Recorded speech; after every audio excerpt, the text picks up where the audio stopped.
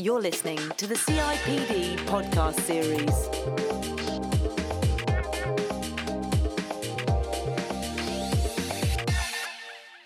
A year in business is always going to be full of challenges, and if recent news reports are anything to go by, 2013 may be especially so. In a moment, I'm going to be asking the Chief Executive of the CIPD, Peter Cheese, for his thoughts on what those challenges might be and what he thinks HRs should be prioritising in the coming months.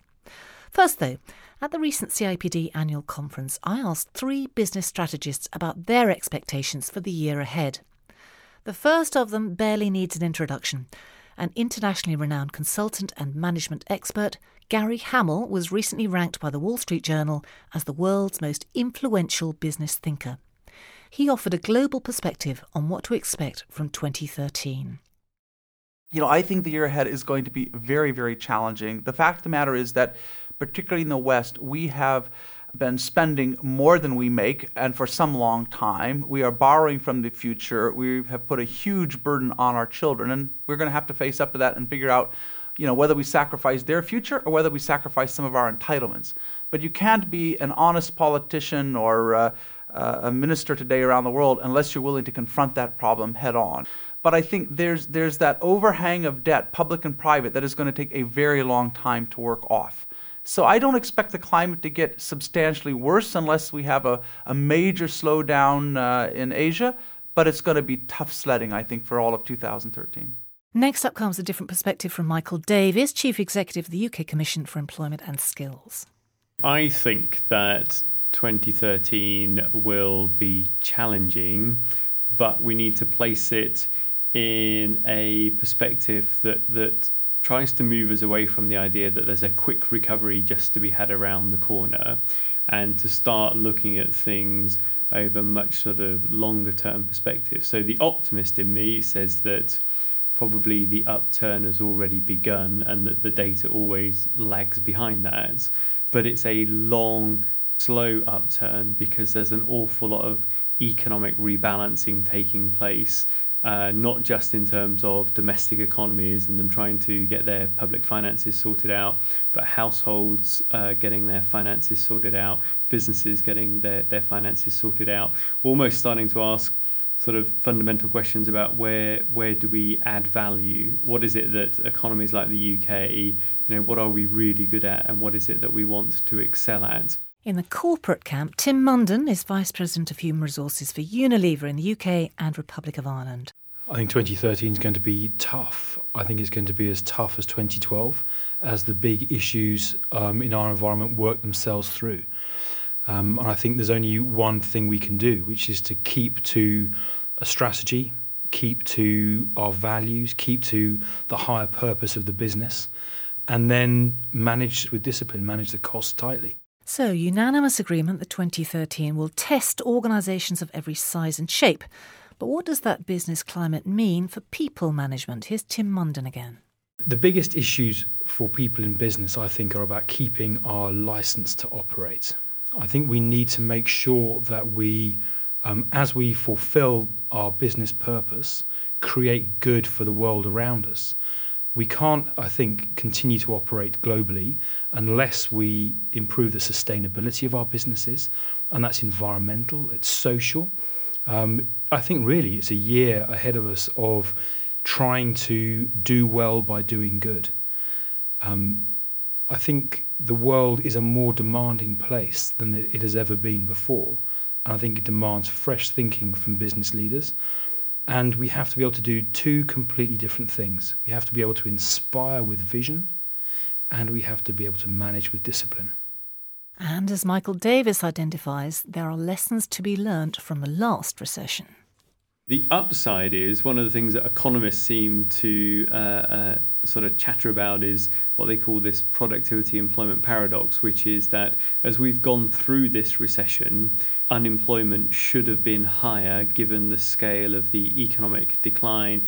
And now what we're seeing is rising employment without real sort of signs of corresponding economic growth. And that is about people learning from the last recession, where people let too many people go too quickly, too fast, and then found themselves having sort of skill shortages, skills gaps. And I think one of the things that the UK economy has had is relatively flexible labour markets, which has then allowed businesses to try whatever they can to hang on to people. I think individuals have been much more flexible in their working patterns, have taken lower hours, and that's kept people in work, and then that positions you well for when sort of the upturn comes. So that's definitely, I think, something that businesses have learned from the last recession. Revolutionary as always, Gary Hamel thinks the time has now come to entirely reinvent our traditional ideas about management. Management as a social technology was essentially invented to help us control large organizations and control people at scale. And in that, it has fulfilled that purpose very well. But today, I think organizations around the world are facing a set of challenges that lie outside the performance envelope of that old management model, because they're called upon to build organizations that are very adaptable, that are very innovative, that are truly inspiring places to work. And by and large, those are not the signature qualities of the organizations that most of us work in. So I think management as a technology needs to change. It needs to probably be reinvented like many technologies do.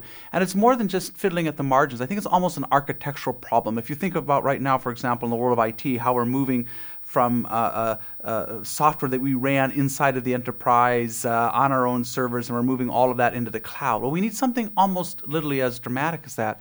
And the work of managing is always going to have to get done. We always have to schedule and plan and direct and control and measure and so on. But I think more and more of that work is actually going to get pushed out to the periphery of the organization. And so we'll no longer think about managers as this particular group of people in what is, after all, kind of a corporate caste system. We'll think of managing as a work that everybody needs to be involved in. And so that work of scheduling and planning and hiring will be syndicated out to the edges of the organization. And everyone at some point in their week and their day and their year is going to have managerial responsibilities. But if that doesn't happen, we're simply not going to have organizations that can respond fast enough to the very dynamic world in which we live today. Well, it's a fascinating theory, but can it really work in a mainstream organisation here in the UK? Gary believes it can. First of all, it's good to remember that the management model we have hasn't always existed. It too was invented. So we have to be a little careful before we declare something as not possible, because it would have been very hard to imagine Management 1.0 before it was created, and it's a little bit hard to imagine Management 2.0. But I think it's going to be created in the same way. It's going to be created one step at a time. I think we need a radical shift. Those shifts are going to happen one step at a time through experimentation, through organizations starting with a new set of principles, trying to build companies that are as adaptable as they are focused, that are as kind of innovative as they are efficient, that are both highly disciplined but also have a lot of freedom, but working towards those goals one step at a time. But one thing we know, if you look back over the last century, the companies that have really won long term are companies that have constantly innovated around their management practices in ways that extend their capabilities and extend the capabilities of human beings more generally. So I can't tell you exactly how this is going to play out, but I know it's going to happen for three reasons. One, it's going to happen because, as I said, organizations face new challenges, and the companies that solve those challenges are going to win. Number two, it's going to happen because we have a whole new set of tools, principally the tools that we get from the social web, that now allow us to collaborate and to work together with much less managerial overhead than ever before. I mean, you see right now about 300,000 open source projects around the world with nary a manager in sight. So if you don't use those tools, somebody else is going to use them instead. Thirdly, and perhaps most importantly, you have a new generation coming to work, and this is the first generation, literally in history, whose primary social reference point is not a hierarchy. So if you're over about 30, 35 years old, you grew up, everything in your life was a hierarchy. School was a hierarchy, church was a hierarchy, government was a hierarchy, and you just got used to dealing with those institutions, and that shaped your expectations. Now you have this generation coming to work for whom their real reference point is something that's amazingly flat and meritocratic, open, transparent, and they're only going to want to work in organizations that mirror those same qualities. And if your organization doesn't look like that, doesn't feel like that, you're simply not going to attract the best and the brightest. OK, so the consensus there seems to be that this year the smart money will be on organisations which move away from short-term objectives to really concentrate on creative or even revolutionary ways of working, and which choose to play a far longer game than we've generally seen here since the last recession. Peter Cheese, Chief Executive of the CIPD, is here with me now. Does that chime with your own analysis, Peter? Yeah, very much so. I think there's no doubt that we live in a very uncertain economic environment. There's nothing that's indicating that that's going to change. We have many other dimensions of uncertainty, which I think are increasing the pace of change, such as the demographics of the workforce, young people, all this debate about things like culture and leadership. So these are real issues, and I think we have to confront them as real issues and recognize that they're not suddenly going to change.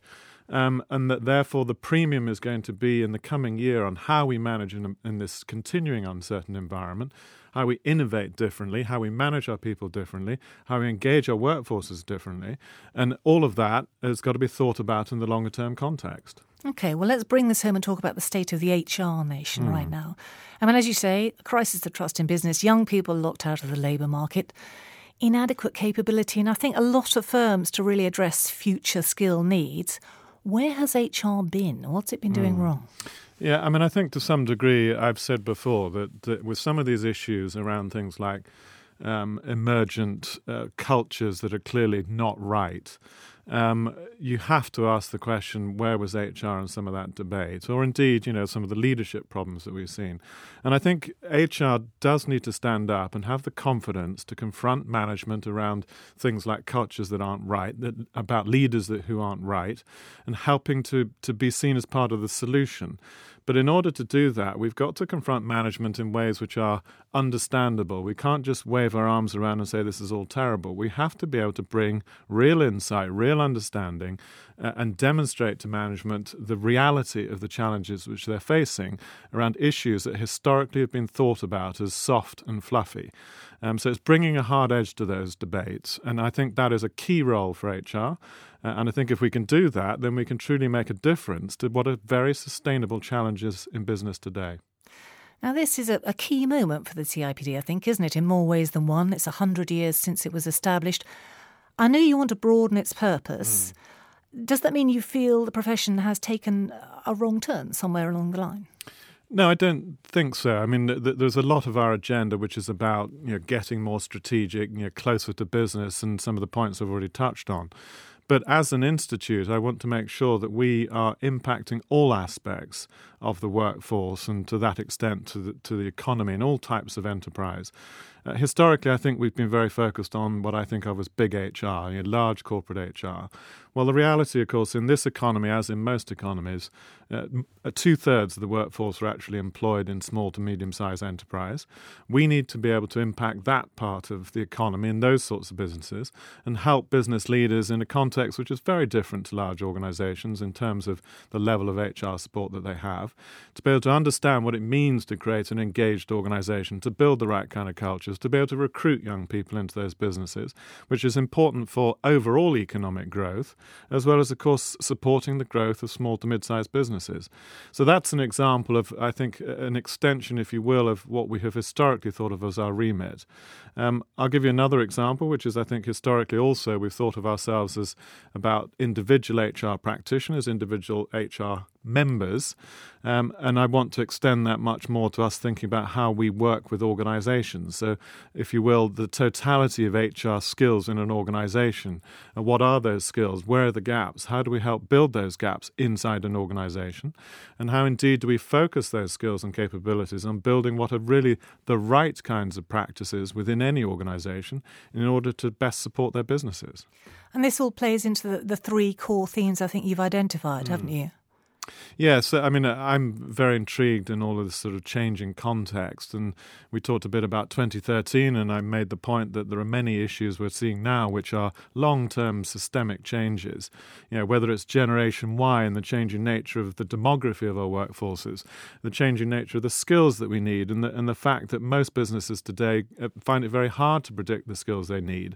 So that it then says, how does education have to shift, and how do businesses work with education to ensure that we are able to build the workforces of the future? So we think about it in three main dimensions, which are very simply understood as work, workforce, and workplace. So what is the changing nature of work, the kind of skills that are going to be needed in the enterprise of the future? What is the changing nature of the workforce? It's demographics. A lot of this debate about, for example, young people and its in use of technology and ways we communicate and connect in very different ways. And then thirdly is workplace, and indeed some of the things that Gary Hamel touches on there. What is the nature of organizations of the future, the nature of management structures, and how do we get more out of our people and engage them in very different ways? So those are three dimensions of this, what I see as huge contextual shift, which will shape the nature of what HR has to deal with in the future. It strikes me that progress in all of those areas is going to mean organisations will need to become more forensic in their approach to people issues, and indeed about measuring the outcomes that the strategies they're using are actually producing. Yes, I believe that's absolutely right. I mean, we talk about at the centre of our HR profession map the notion of insight-led HR, and these savvies that we describe, so business savvy, really understanding a business and where value comes from. Contextual savvy, which is really about understanding these things I've already touched on. What is the changing nature of the context in which we're all operating? And thirdly, organisational savvy, which is do we understand the dynamics of the organisation and can we articulate and express those in meaningful ways to business leaders, as I touched on before, for example, around organisational culture. So with all of that said, we need to start to build what I think of as the business language of HR. We often talk about HR being able to speak the language of business, which is true, but we also need to have the business language of HR. We need to have a more quantified way in which we describe what we do and how we add value. We need to be able to articulate better the investments that we make in people and how that yields results in terms of the values to the business. And a lot of it, frankly, has got to start with some real basics. I mean, do we understand the makeup of our workforce, the different levels of diversity that we have? How are we managing people in and out of the business? And indeed, what are we spending on investing in talent for the future? So I think it is absolutely time for us to move forwards with a clearer agenda, clearer framework on how we measure these aspects of business, because at the end of the day, everybody recognizes, financiers, stakeholders, shareholders, that the majority of business value today is tied up in what we have historically called intangible values. And most of that intangible value is actually related to the human capital of the business. So we need to better understand that now. We need to better understand, therefore, what organizations are doing to build the workforces and organizations in the future, and how would we know, and how can we compare between them, and how can we therefore encourage business leaders to think about these things just as much as they think about their profit and their assets and their sales plans and all the other things which are highly quantified in business today.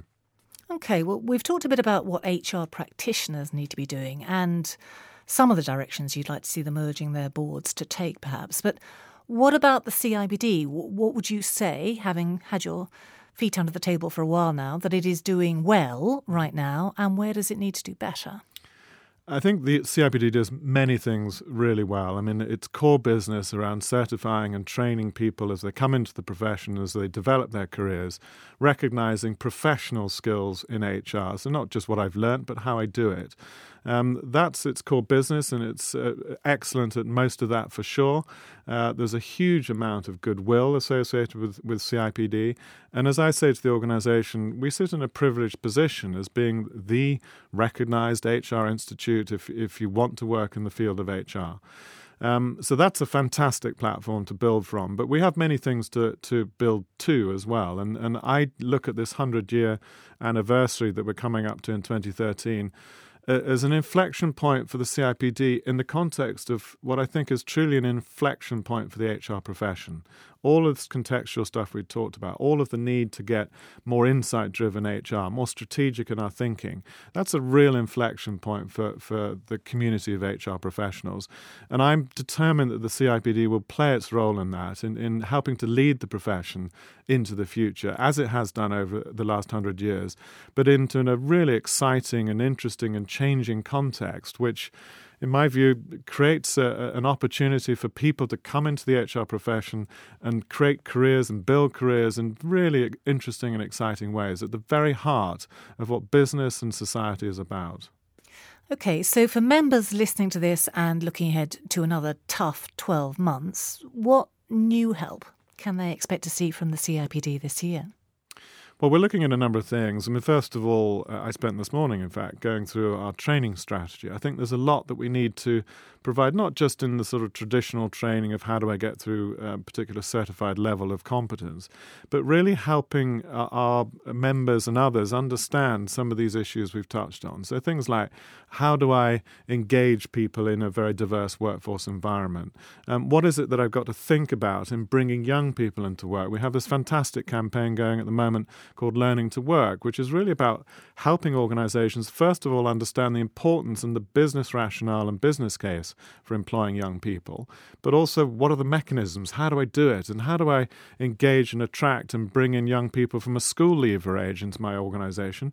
And how do I build vocational education programs, apprenticeships, to help me get the best value from these people?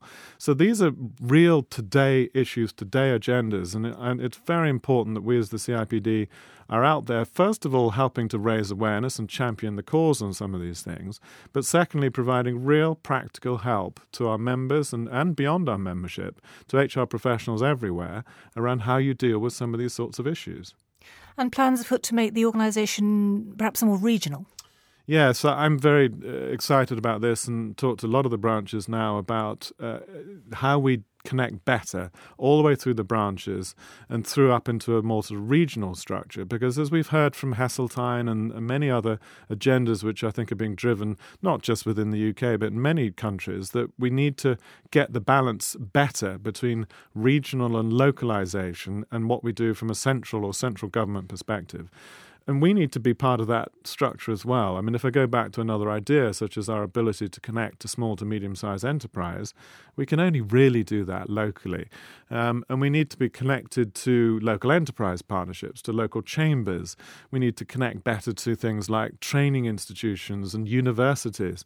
And we're going to do that an awful lot better if we have a more regional structure and we enable those connections more regionally and locally. And the other point, of course, is about how we better support our branches. Many of our branches do fantastic things and engage their members incredibly effectively. But we know that we can do more. We know that we can share best practice better. We know that we can encourage the branches to reach out to their membership in more creative and innovative ways and to share some of these sorts of ideas that I've touched on what I think are some of the real themes that many businesses need to engage with. So that's all part of a more regional structure, and we're going to move forwards on that fairly rapidly.